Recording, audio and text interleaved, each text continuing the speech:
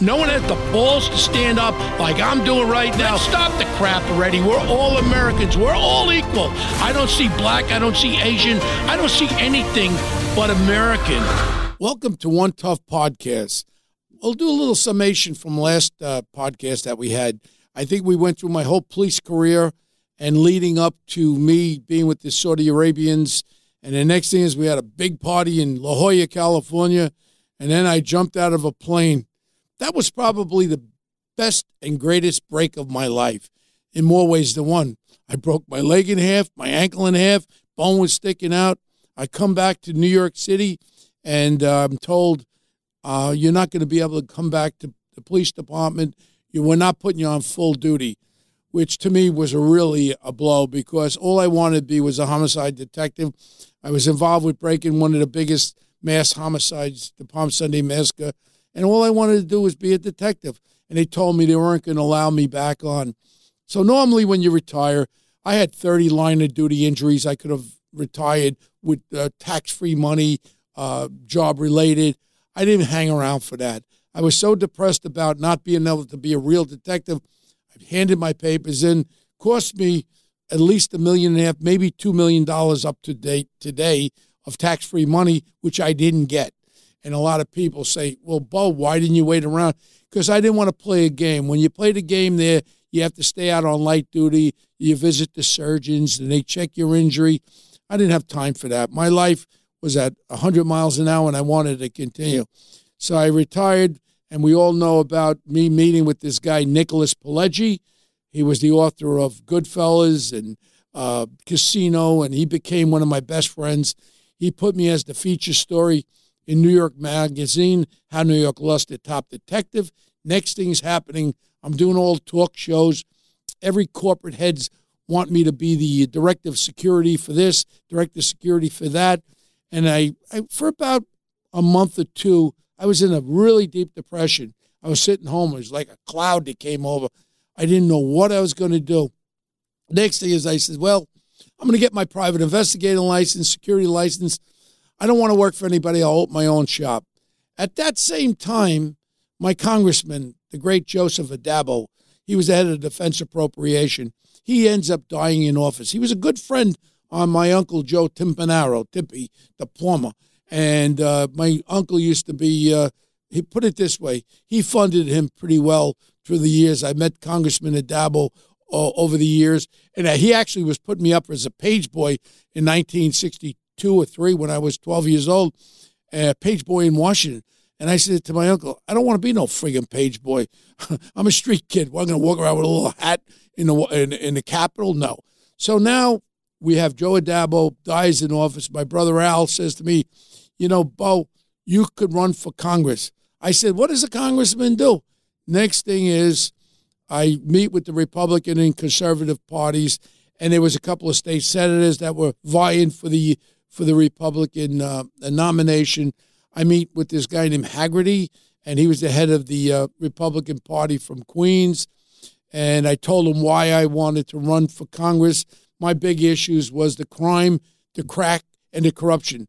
They might sound similar because my friend Rudy Giuliani took my 3 C's from me when he ran for mayor. We had a big crime problem then, like today. The crack was crazy, and the corruption with Manus, it was the 3 C's were there. So now I'm running for Congress, and I'm going at it, and I just started meeting people all over my congressional district. I started doing this. Next thing is I get a phone call from Washington from a guy named Lee Atwater. He was the head of the Republican Party, and he says, Bo, we're following your campaign. We're doing some polling. You got great name recognition. You could win it. I said, wait a second. It's 7-1 Democratic registration. You know, this is going to be an uphill battle, but I'm not afraid of uphill battles. So now I run, and I end up getting the nomination, the Republican and the Conservative Party's nomination for the 6th Congressional United States Congress.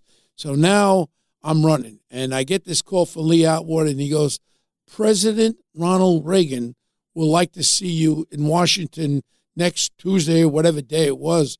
I said, what? So now I get on a plane, invited my brother Al with me, my daughter Jacqueline. She was only 12. I said, come on, we'll go meet the president. Little did I know, I just can't bring people into the White House for lunch. I thought he was inviting me for lunch or whatever. So I get there. Lee Atwater is there and says, no disrespect, your brother and your daughter can't come into the White House. So now I'm in the White House. I'm waiting to come in there. I'll never forget, there was a Senator Barry Goldwater was there with another United States senator. Lee Atwater says, Bo, the president will see you now. And it was supposed to be for a photo op. In other words, get a picture for my campaign literature, and that was going to be it. I walk in there, lights came on. Next thing is, I'll never forget, President Reagan goes, Bo Dietl, a real American hero. My feet were like, I couldn't feel them anymore. Next is he sits me down in the chairs by the fireplace, and he goes, you sit right over here, Bo. He starts going through my life. You were mugged 500 times, Bo. You're this, you're that, and you were a decoy, and you really protected the witnesses. And the president knew all about me. And then he goes, I hear you're going to be doing a movie soon, Bo, and Sylvester Stallone wants to play you. I said, well, Mr. President, you're going to be out of a job soon. Why don't you play me? He starts laughing. I'm a little long in the tooth. Now, to fast forward, he knew all about my life, and they did a lot of background on me. And he says, Bo, I need a guy like you in Congress to take care of some of those guys on the other side of the aisle. I said, Mr. President, if I win as congressman, I'll have your back, and I'll be right in Congress fighting for us and fighting for this country because I'm a fighter. And I stayed there. I think it was all of 12 minutes, but it felt like it was a day. And next thing is I left, and one thing reminded me, if you remember James M. Cohan, when he met, I think it was FDR, when he started dancing down the steps. I started dancing down the steps of the White House. When I went there, my brothers, I told them what happened. Next thing is I go to a fundraiser in New York City. We fly in. I got Senator D'Amato there. Now people realize that I really could win this. Now, the area was 7-1 Democratic registration, but I had enough hype about Bo Dietl. Everything was going on. And I had my office, my campaign office on 101st Avenue in Ozone Park. And everyone knew I grew up with John Gotti. So Richard Gotti comes up to my office. He knocks on the door. He goes, Bo, Johnny sent me over. Anything you need posters hanging and all that.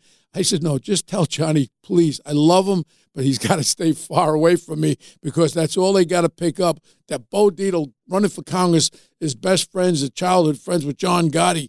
That wouldn't have looked too good politically. And now I run, and again, I really ran to win, and no one could buy me, and I raised a lot of money, and now I go before, and I'll never forget, I go before the different boards, the political boards. New York Post, of course, endorsed me. And then I go, and I don't go, but it was a guy named Starr from the New York Times editorial board. He says that he called me up. This guy never called me up.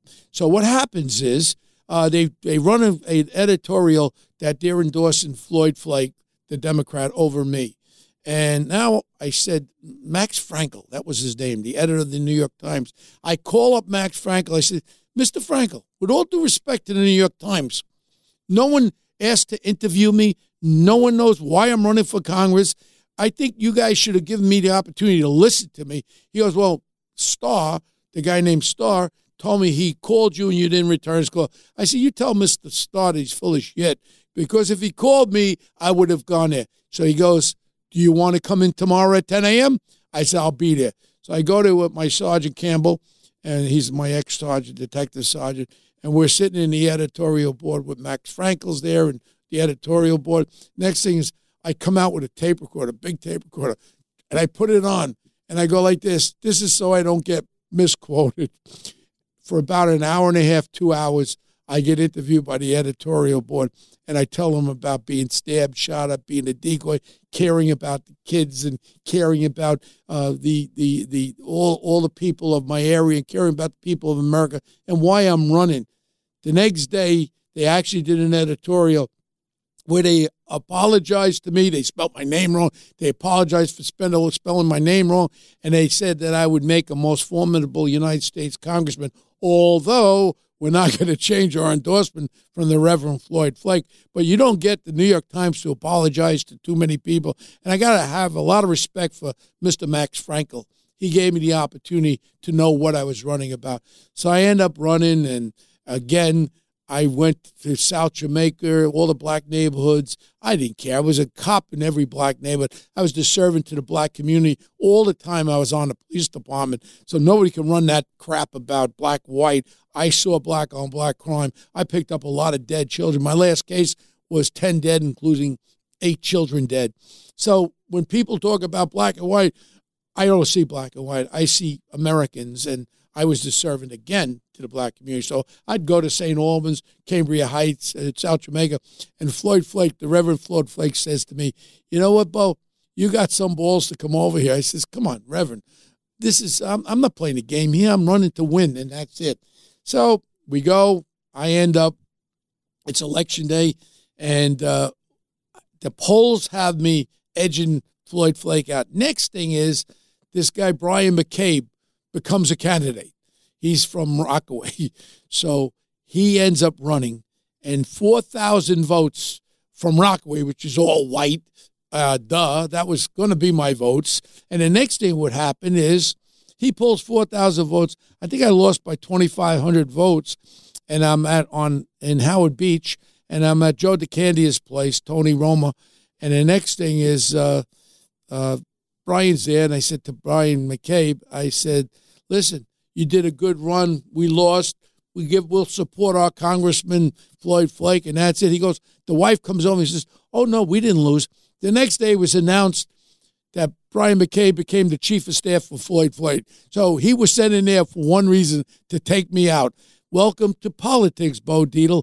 And now, I learned from politics at that time, and I learned again when I run for mayor, which is going to be later on in my career. So now after I lose, but I didn't lose completely, because I met this guy named George Bush, who was the vice president, and we became friends. His daughter, Doro Bush, became my friend. I brought her up to Rayo's, and the father then brings me on board his campaign for the presidency, and I was the law and order supporter of him. Next thing that happens is he wins, and he calls me to the Oval Office again. I was in the Oval Office between Ronald Reagan and George Bush a few times, and he goes, "Bo, you helped me with the campaign. What do you want?" I said, "You know what I'd like? I'd like to be like the head of the Drug Commission, to give these grants to police departments all over the United States. I'd love to help cops and be part of it." He goes, "Fine." Next thing is Federal Judge Reggie Walton contacts me, African-American federal judge, calls me to Washington. I meet with him. He goes, "We're going to do a round robin on you, Bo." I said, "That's fine." Next thing is I get a call from Federal Judge Reggie Walton. He goes, "Bo, you got a problem." I said, "What's the problem?" "John Gotti." I said, "Well, everyone knows I know John Gotti." Now, one of my best friends at that time was a guy named Jim Fox. He's the assistant director of the FBI New York office. We became very, very friendly. Him, Ray Kelly, we used to hang out. We used to go to dinner together. Ray Kelly, the police commissioner, became the head of the customs, the head of all these federal agencies. So now he tells me that now we're being interviewed by the federal judge, and he goes, "You got a problem." I have dinner with Jim Fox, the assistant director of the FBI.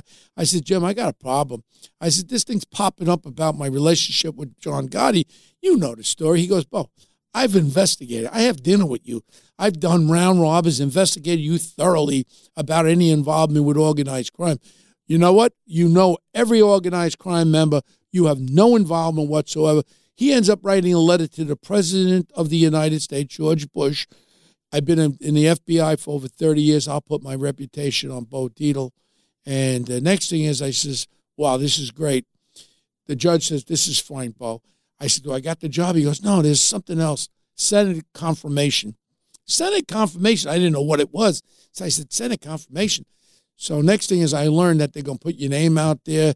And there's a lot of jealous people when I retired from the police department.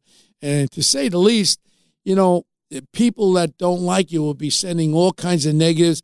And I had my families, my children, and I didn't want to get dragged through the coals. So I go to see the president. I said, "Mr. President, I really don't want that job. do you have a job for me, like where I don't have to go through Senate confirmation? He goes, I'll make you the chairman of the Crime Commission. So President Bush appointed me as the chairman of the Crime Commission in 1989. And I still, to this day, don't know what the hell it was, but I was the chairman of the Crime Commission. And, I started understanding about politics then. So then my career just kept on going. I had a very good accessibility with the president, George Bush also, again in the Oval Office. And next thing that happens is I started doing investigations. I started doing murder investigations. Barbara Mangiamelli, one of the greatest investigations we did, where these two creeps killed this gemologist. Then I mentioned about Darrell King. He was a black fella that was arrested for killing a cop back in 1970. We did that investigation. We were able to prove that he didn't kill the cop and get him out of jail. I'm just throwing these investigations around. We rescued a kid out of Istanbul, Turkey, who was kidnapped there. Rescued another kid out of Denmark. And it just kept going on. Then I get a call, the Carpenters Union. Bo, what would it take over the New York City Carpenters Union? I said, it's going to take you a lot of money. I meet with Doug McCarran, who was the head of the Carpenters Union in Washington, and I brought on 100 armed guys. We ended up taking over the whole Carpenters Union security. I ended up taking the president, vice president, taking them all out and controlling them. We took like a receivership of them, and we did that. Then we had the big pharmaceutical company investigation. I'm bouncing around a little bit because I can sit here for years and talk about the cases, because you remember, I've been in private investigating for over 37 years. But the other good one was the big pharma contacts me. That's the pharmaceutical companies. They call us to Washington, me and Mike Siravola. We sit there in this big conference room. You have a head of a CEO of a pharmaceutical company, a lawyer, because the antitrust, they can't sit together. So they tell us that they are now trying to get this drug bill passed. I think it was 2003. So they go, we hired another company called Global Options, but they did a good investigation, but no one knew about it. They go, Bo, do you think you could do the investigation and get it out there? I said, we can do. So next thing is we started buying drugs on the internet, and we started to analyze these drugs that we're buying. We also went to these websites, these dark-shaded websites that no one knew who they were. So we started the investigation, which we bought drugs, we brought them into the office, we analyzed. Next thing that happens is the investigation took us to Kashmir, Pakistan, where they were making these drugs, and they were knocking off the labels and all that. Some of these drugs actually were yellow road paint that people were taking online. And now we're finding out that these drugs, some of them were for insulin, none of them were refrigerated. People were injecting insulin that wasn't insulin. They could have died from it. So then we go and we decide to, that they call me back to Washington. They said, we'd like you to become a lobbyist for Big Pharma. So I become a lobbyist along with Mike Siravola, and now I have to interview and I have to decide and tell what happened with our investigation to 40 United States senators. At this time, I was doing Imus in the morning, so everyone in Washington knew who Bo Dietl was. Every senator I requested to have a meeting with, every one of them took my meeting, and we were able to show the dangers of the drugs being imported. Now, mysteriously, I get a call from the head of the DEA. I think her name was Tandy at that time.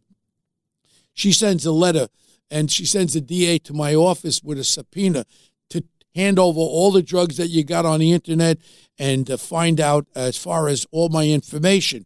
Next thing is, they said to me, Bo, can you get it out? So I called my friend Tom Brokaw. That was NBC Nightly News. So I tell Tom about the investigation. I said, tell you what, Tom, I got my daughter Dana, my son Bo. I'm going to have them in my house order drugs online. So we're in my house on Long Island with my two kids, with Dana and Bo. I think Dana was 7, Bo was 5 at the time. Next thing is their dog Charlie was there, and Tom Brokaw was sitting there. So I said, order some OxyContin or some Vicodin, order some good drugs.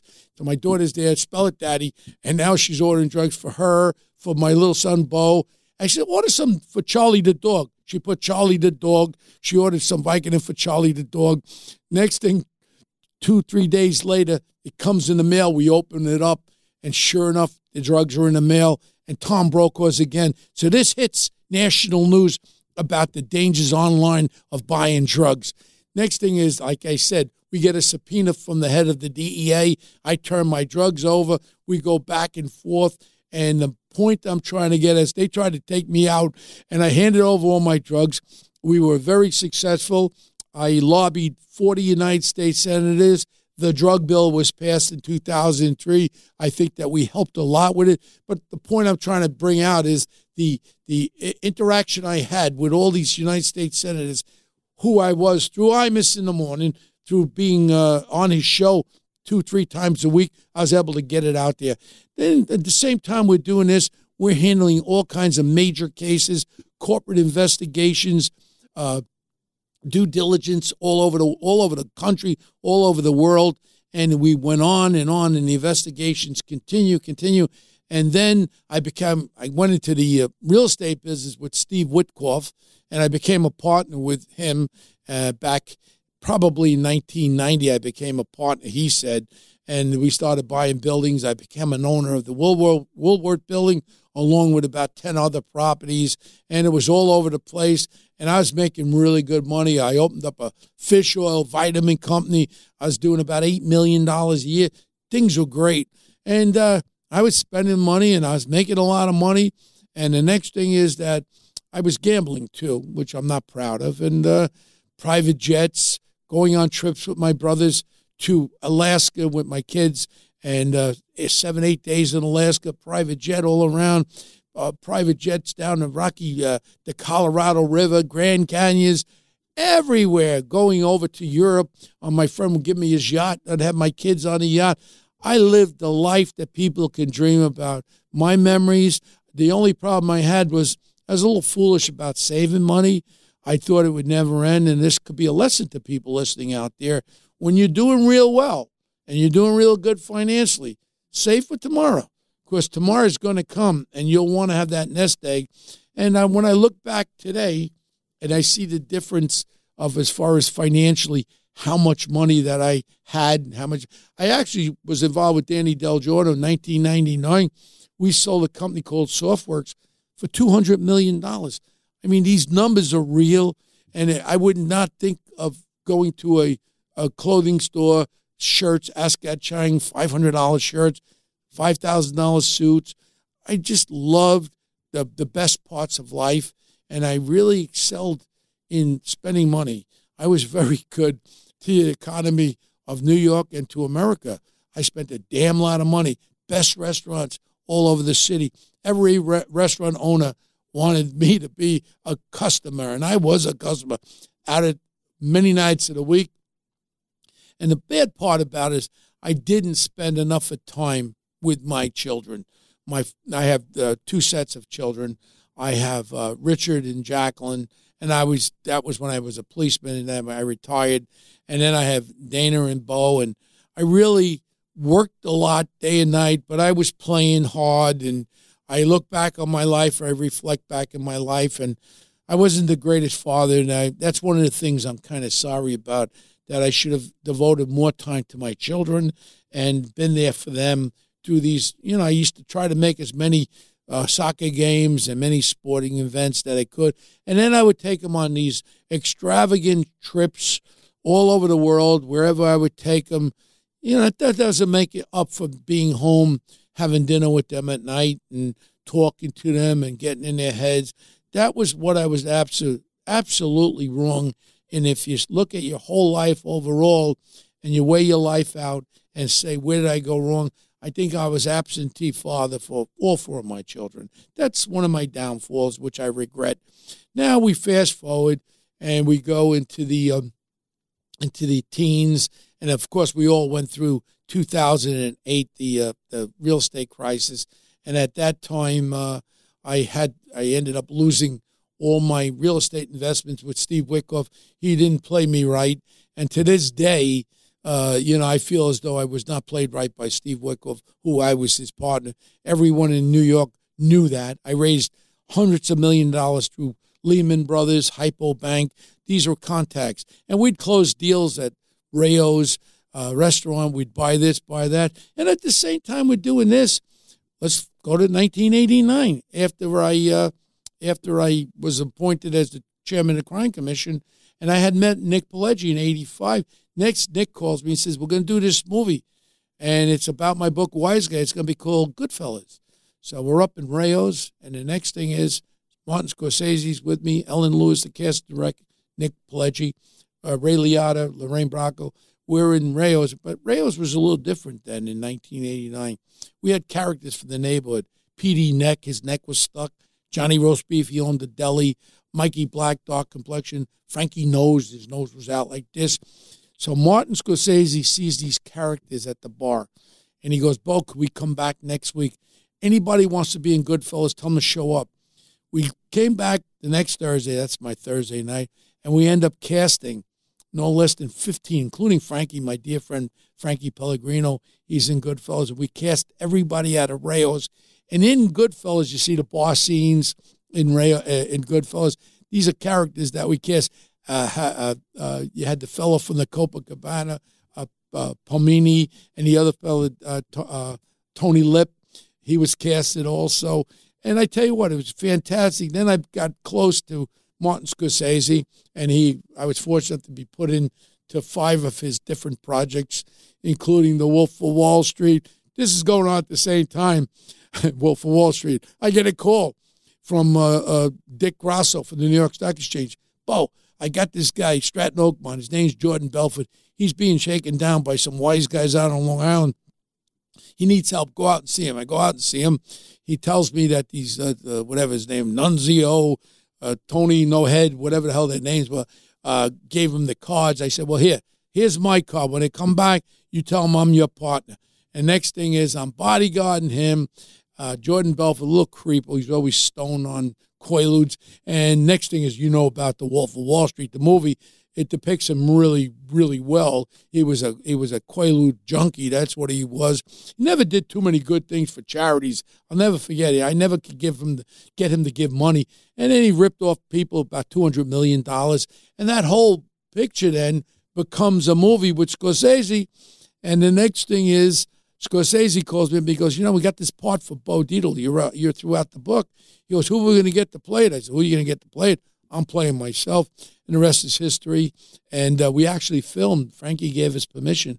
We filmed in Rayo's the scene with Leonardo DiCaprio and me sitting in the back when I say to Leo, stop taking those effing Quaaludes. The last time you fell asleep in your macaroni and he's popping Quaaludes. True story. The real Jordan Belfort fell asleep in the macaroni. I picked his head up, wiped him off. I told one of my guys, get him in the car, get him the hell out of here. He's a friggin' embarrassment. And today, he's doing podcasts. He's like the most famous guy in the world, private jets. So, excuse me. So when you tell me crime doesn't pay, I don't know. And I think he paid back $11 million. I wonder where the other $180-something million are, but that's a good question. So then that happens, and then with the movie industry, we do a thing called Vinyl with Martin Scorsese, and then we all know that probably the greatest movie part I had, Marty Calls Me Again, and I get a great part with these 2 B-list actors. Only kidding.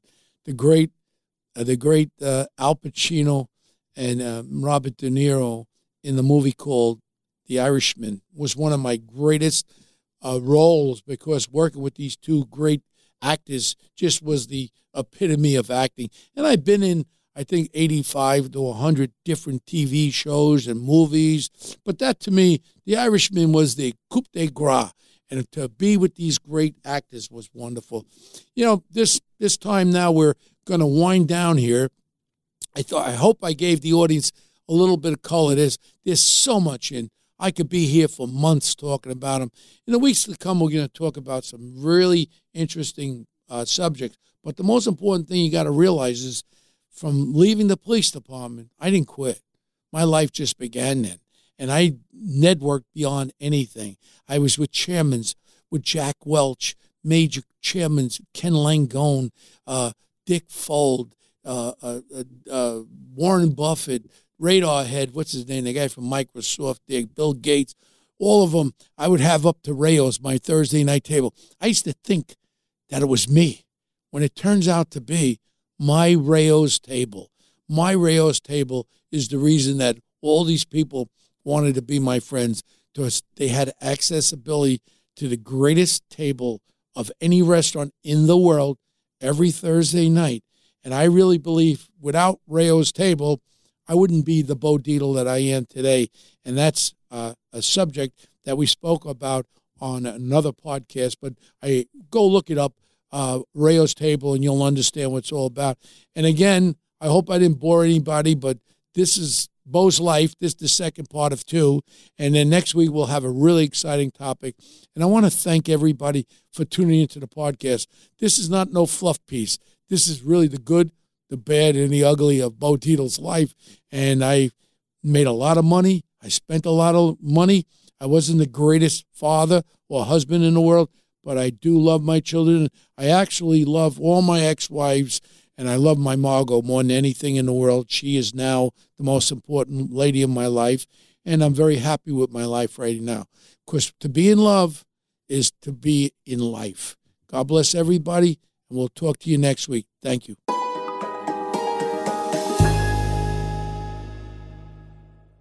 This is Greg Kelly for Priority Gold. What does it mean to be America's precious metals dealer? It means that you're in touch with the hearts and minds of those who love this country, value our freedom, and want to protect the future. Priority Gold is that precious metals dealer. They've helped thousands of Americans back their retirement with solid gold and silver. Call Priority Gold at 888-506-6439. Receive free shipping, free storage, a free investment guide, and one of the best purchase experiences in the industry. Call now or go to PriorityGold.com.